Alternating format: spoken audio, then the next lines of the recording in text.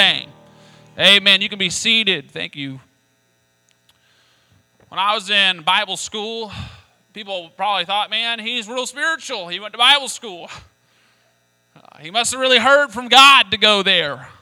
But really what it was, I went to visit the college when I was about 13 years old. And I got there. A student of the college was showing me around, and we went into the courtyard. And in the courtyard, I looked up, and they had this massive bell tower. And in that tower, it's in the name, it had a bell, a massive bell. And I looked at that student, and I said, man, I need to ring that bell. And he said, man, nobody rings that bell. I said, what do you mean? He said, it's a major offense to the college to ring the bell.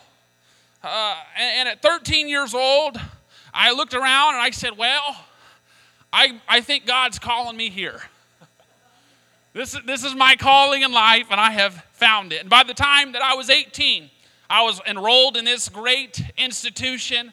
And before the very first semester was even over, I had convinced 10 other freshmen that we needed to ring that bell. And we rang the bell after curfew one night, and the police were called. Firemen showed up.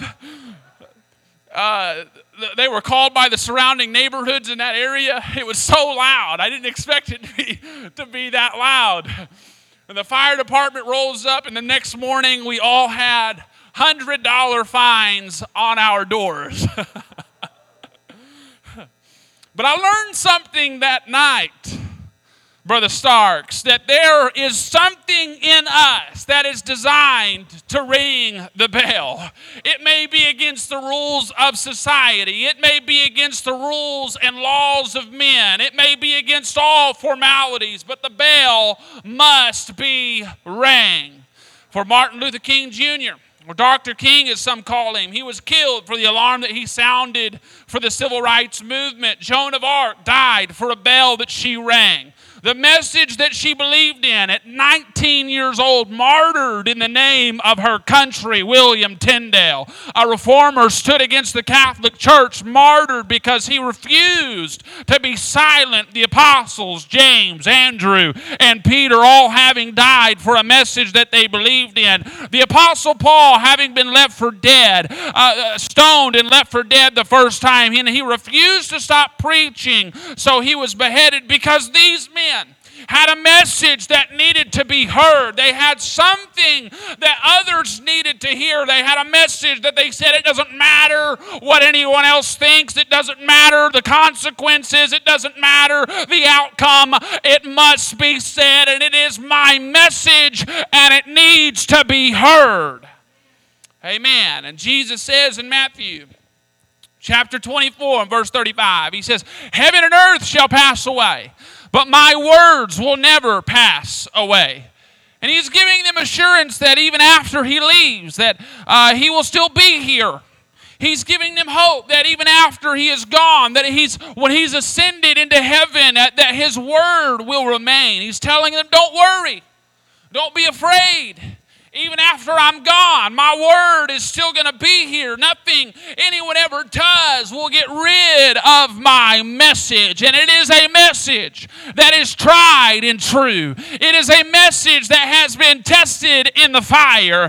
A message that the greatest authors in the world could not fabricate. A message that entire countries have tried to get rid of, burned Bibles, persecuted preachers. A message that's been hung up on a cross, stabbed, beaten, bruised, nailed to a tree, blood dripped, tears stained, naked, wounded, and executed. And it is a message that we have to preach. It is a message that we have to teach. And it is a message that has been designed to be spread to the uttermost parts of the world. And it is our job to alarm people of the lion that is lurking in the streets. Amen. Ezekiel, the Bible says he's supposed to be a priest.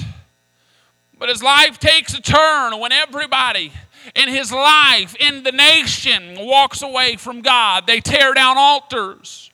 They desecrate the prayer rooms. They serve idols. They preach from their own imaginations, the Bible says, but none of it is from God. And he becomes a prophet when the Lord calls him. He sees the glory of God, and it was at this moment that he would embark on a new journey into his purpose and calling. And many people in this situation might have said, why me, God? Many people would have walked away. Many people did walk away. Many would have said, God, where are you in this season? Are you still faithful to your people? God, where's your goodness now? Where are you in my season of sorrow, in my season of disappointment? Where is your faithfulness in my frustration? Where is your help in my time of need? Where are you, God? That is not what Ezekiel does. No, instead he picks up the call of God. And he begins to walk towards his purpose in God. And he went to the mountains and he would preach to the rocks. He went to the trees and he would preach to the bark because nobody was listening. He would go to the rivers and he would preach to the water. And he would walk into the valley and he would preach to things that had died in this valley. And God would set him in the middle of this valley. The valley, the Bible calls it the valley of the dead. And we are given a scene that looks like a post-apocalyptic world.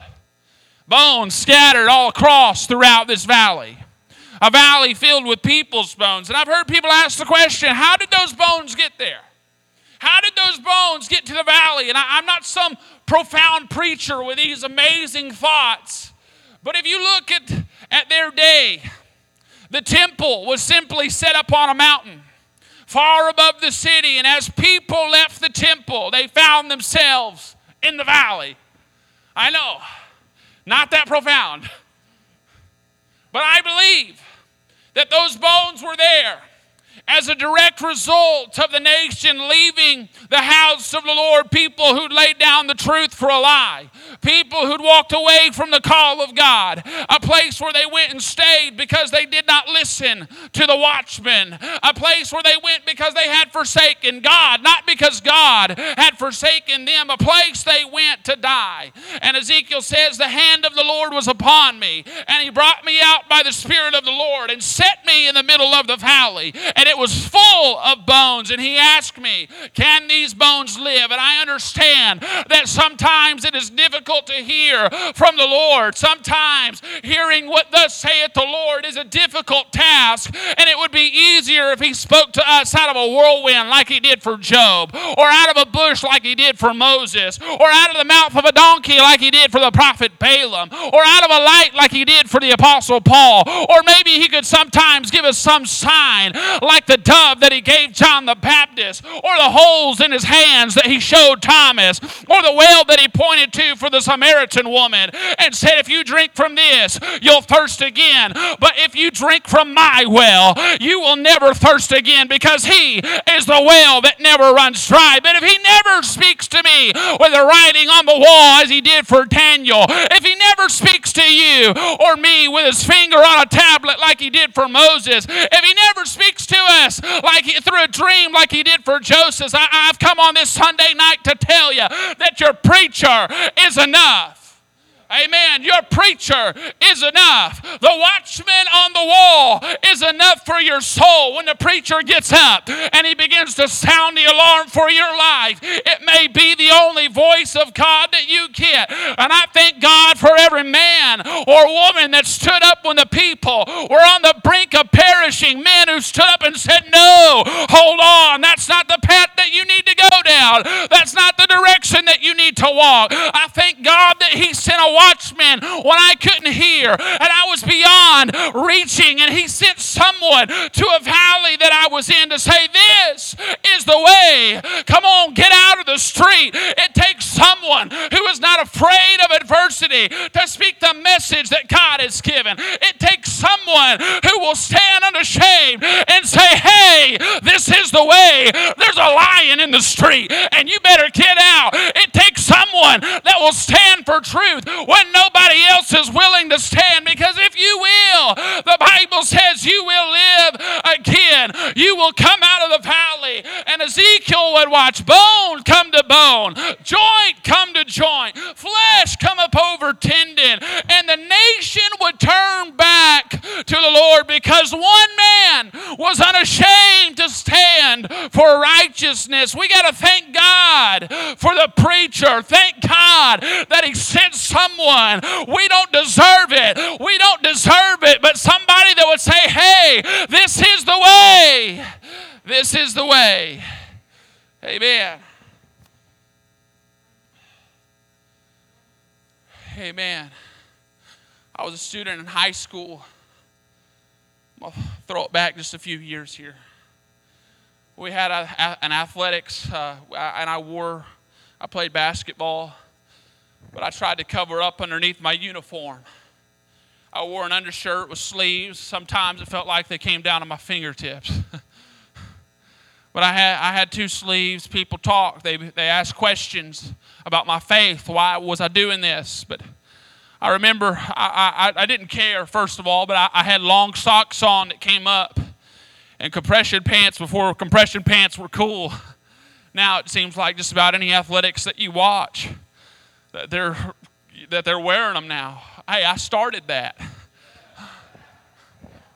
I'm trending, guys. But I can remember people telling me things like, you've got to be at practice on Sunday if you want to play on Friday. Our basketball program explodes. It was amazing. We had 24 foreign exchange students come from overseas my junior year. Nike, just do it. Sponsors our school. Athletes wore Nike merchandise for free. Coach from Kansas State, SEC's program, comes and he's our coach. And I was at this little school of about 150 high schoolers. Still to this day, I don't know why that program exploded the way that it did, why it became so good, but we became ranked in Arkansas. Coaches from other high schools started knowing my name. I can remember I was standing in line at a tournament, and a man touches me on the shoulder. I turn around. I said, yes, sir. I'd never seen this man in my life. He said, are you Tate Burkhalter? I said, yes, sir, I am. He said, I'm the coach at Benton High. He said, I'd like you to come play for my school. 7A school. I was at a 2A school. I thought, man, this guy, he knows my name. I'm something. Started going to my head a little bit, if I'm just being honest. Call of God on my life. A coach comes to me and he says, the team's going to start playing on Sundays now. And I said, okay, coach, I'm ready. I was the sixth man on our travel ball team. I was 3-man on our prep team. I was the number one guy on the local team. We had 3 different teams, and I'm just a junior, and I can remember.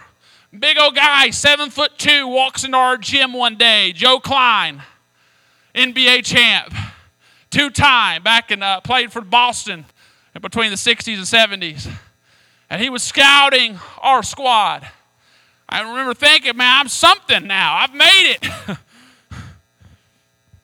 But there comes a moment in your life when you come to a crossroads of what is your calling from God and what is your calling from the valley. And the valley has a pull, and it's called gravity. The valley is easier to get to than the presence of God. The valley is drawing you in, but there comes a moment in your life when no longer are you just a student in high school with opportunities to do something or just an employee at your job, but all of a sudden your opportunities begin to become a reality and you have to choose the house of the Lord or the valley that is in front of you. 1 Peter 5:8 says, be sober, be vigilant, because your adversary, the devil, walks about as a roaring lion, seeking whom he may devour. The enemy of your soul will do whatever it takes to get you to walk away from truth, and he will present you with a valley that seems beautiful. The valley could be your ticket out of here, but here's the truth, and I've come to tell you this tonight. Here's the truth, that the valley is filled with the bones of saints who refuse to hear the word of God, and they've been devoured by the lion. I've come to tell you tonight, get out of the street. Stay out of the street. Do whatever you can do, because there is a lion in the street and he is roaring and he is seeking whom he may devour. Oh, I thank God for the preacher that would say, hey, get out of the street. Don't you go down this pathway. Don't you walk this way. Get out of the street. Stay out of the street. There's a lion in the street. Amen. And God tells Ezekiel, he says, my people are more wicked than any other generation that's ever lived. He said, more wicked than the generations of Daniel, more wicked than the generation of Job, and more wicked than the generation of Noah.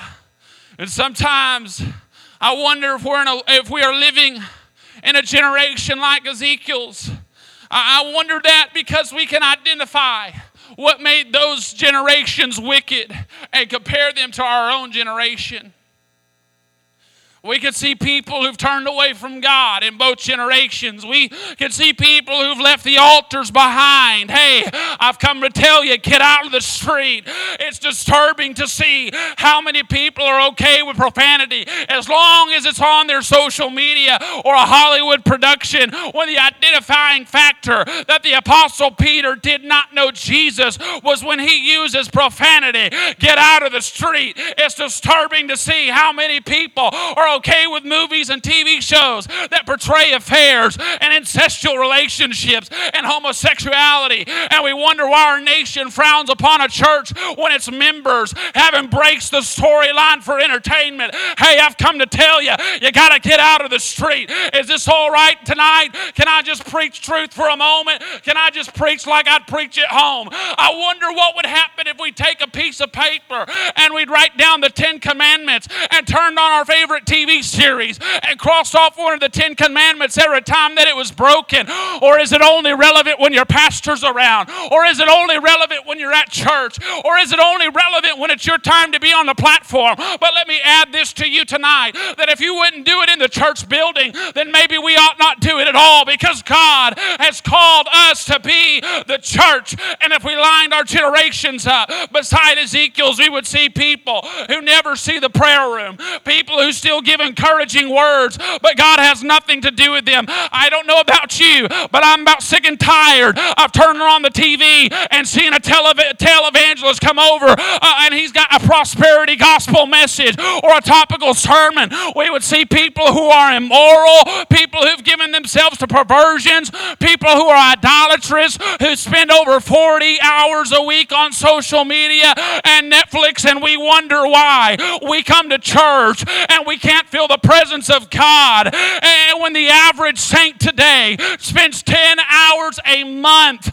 in the church, hey, I've come to tell you, get out of the street. Get out of the street. People who lie, people who cheat, people who steal, people who we like to pretend we're better than because our gossip doesn't send us into drug overdose like their addiction does. Hey, get out of the street. Get out of the street. Just because you carry your sin in a Gucci bag or a Coach purse or on an iPhone does not mean that you are right with God. Let me sum it up for you. Just because nobody can see your sin on the outside doesn't mean that God can't see what's on the inside. I've come to tell you tonight, get out of the street. Get out of the street. Come on. There's an adversary and he's roaring like a lion, seeking whom he may devour. I've come to tell you, it's not to support a political affiliation. It is not left or right, but it is up or down. Hear me. It is heaven or hell. It is black or white. There is no in-between place. It is the Word of God, and that is why we must stand and unapologetically preach the Word of the Lord. Hey, not because we're infallible, not because we're perfect, but because we know who is. There's a lion in the street. Get out of the street. There's a lion in the street. Get out of the street. Amen. Come on, clap your hands to the Lord. Thank you, Jesus. Thank God for the preacher. Amen. Musicians, will you get ready as I come to a close? We see Ezekiel being led by a man. The man brought back to the entrance to the temple. He said, I saw water coming out from underneath the threshold of the temple, out from the altar. He then brought me out through the side and led me around to the outside, to the outer gate. And the water was trickling down from the altar. And as the man went out in front of the temple, he took a measuring line. He measured off 1,500 feet, led me through the water that was ankle deep. He measured off another 1,500 feet. And he took my hand and led me out to the water that came up to my knees. He measured off another 1,500 feet, led me through the water that came up to my waist. And each time God is asking Ezekiel, he says, have you ever seen this before? I want you to keep in mind, this is Ezekiel, a man that has seen the likeness of the glory of God. And God is asking him, have you ever seen anything like this? And that is because you can see Jesus and not know who Jesus is. He measured off 1,500 more feet. Now the river was so wide that no man could cross. A river that nobody.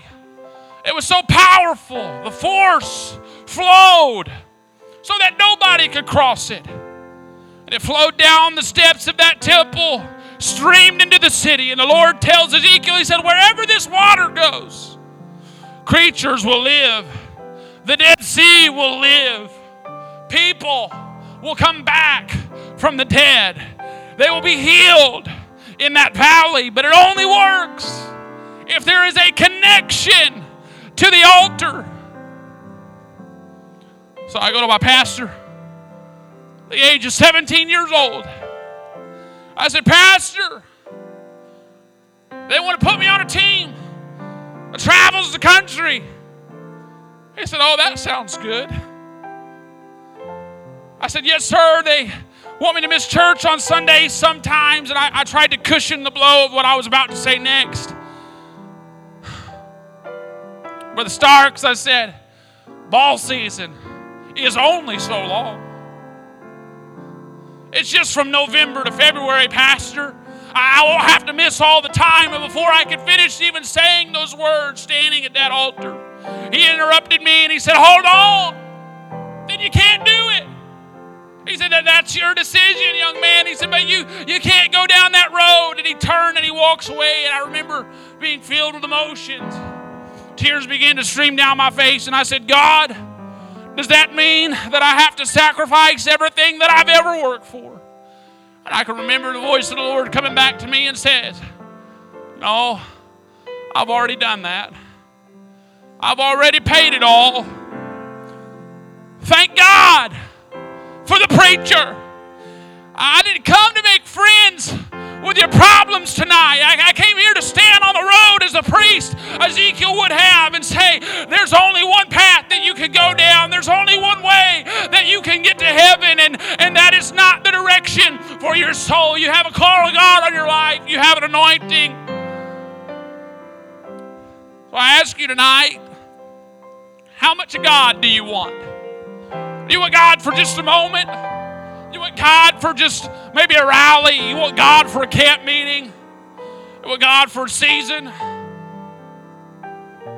See, I've heard people get up at camp, get up at an altar service, get up at one of these rallies. Evangelist comes through town, they say, God, I want the anointing on my life. I want you to touch my life, but I have watched God say yes. That's a prayer that I've been looking for. I've seen God push the crowds aside to get to that one person and say, yeah, I'm going to leave the 99 and I'm going to find the one who's prayed that. That's a prayer that I've been searching for. That's something that I've been looking for. I've seen God push people aside for the desperate prayers that say, God, I can't do it anymore. I can't make it without you. And I have seen God run to that person, and as he gets there, he says, I'm going to rebuild this temple. I'm going to start at the altar. I'm going to rebuild the prayer room. I'm going to rebuild the sanctuary that they haven't been to in a very long time. I'm going to restore their hearts so that the preacher can connect to their soul, only for God to get there and be cut off.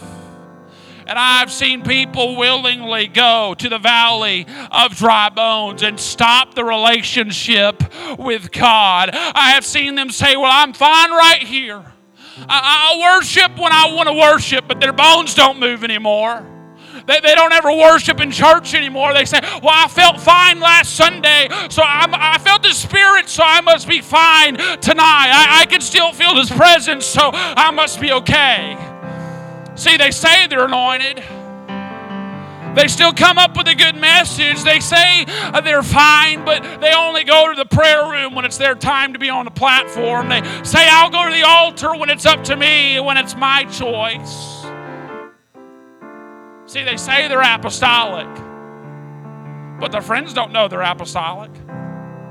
They say they're apostolic, but their professors don't know that they're apostolic. Their social media choices don't know that they're anointed. Their youth group doesn't know that they're anointed. Their pastor doesn't know that they're anointed. God doesn't know that they're anointed. But if you have a relationship with God, your friends are going to know it. Your co-workers are going to know it. Your loved ones are going to know it. Your church is going to know it. The sick are going to know it. The poor are going to know it. The rich are going to know it. The youth group is going to know it. Everything in your life is going to know it. Amen. Say it with me.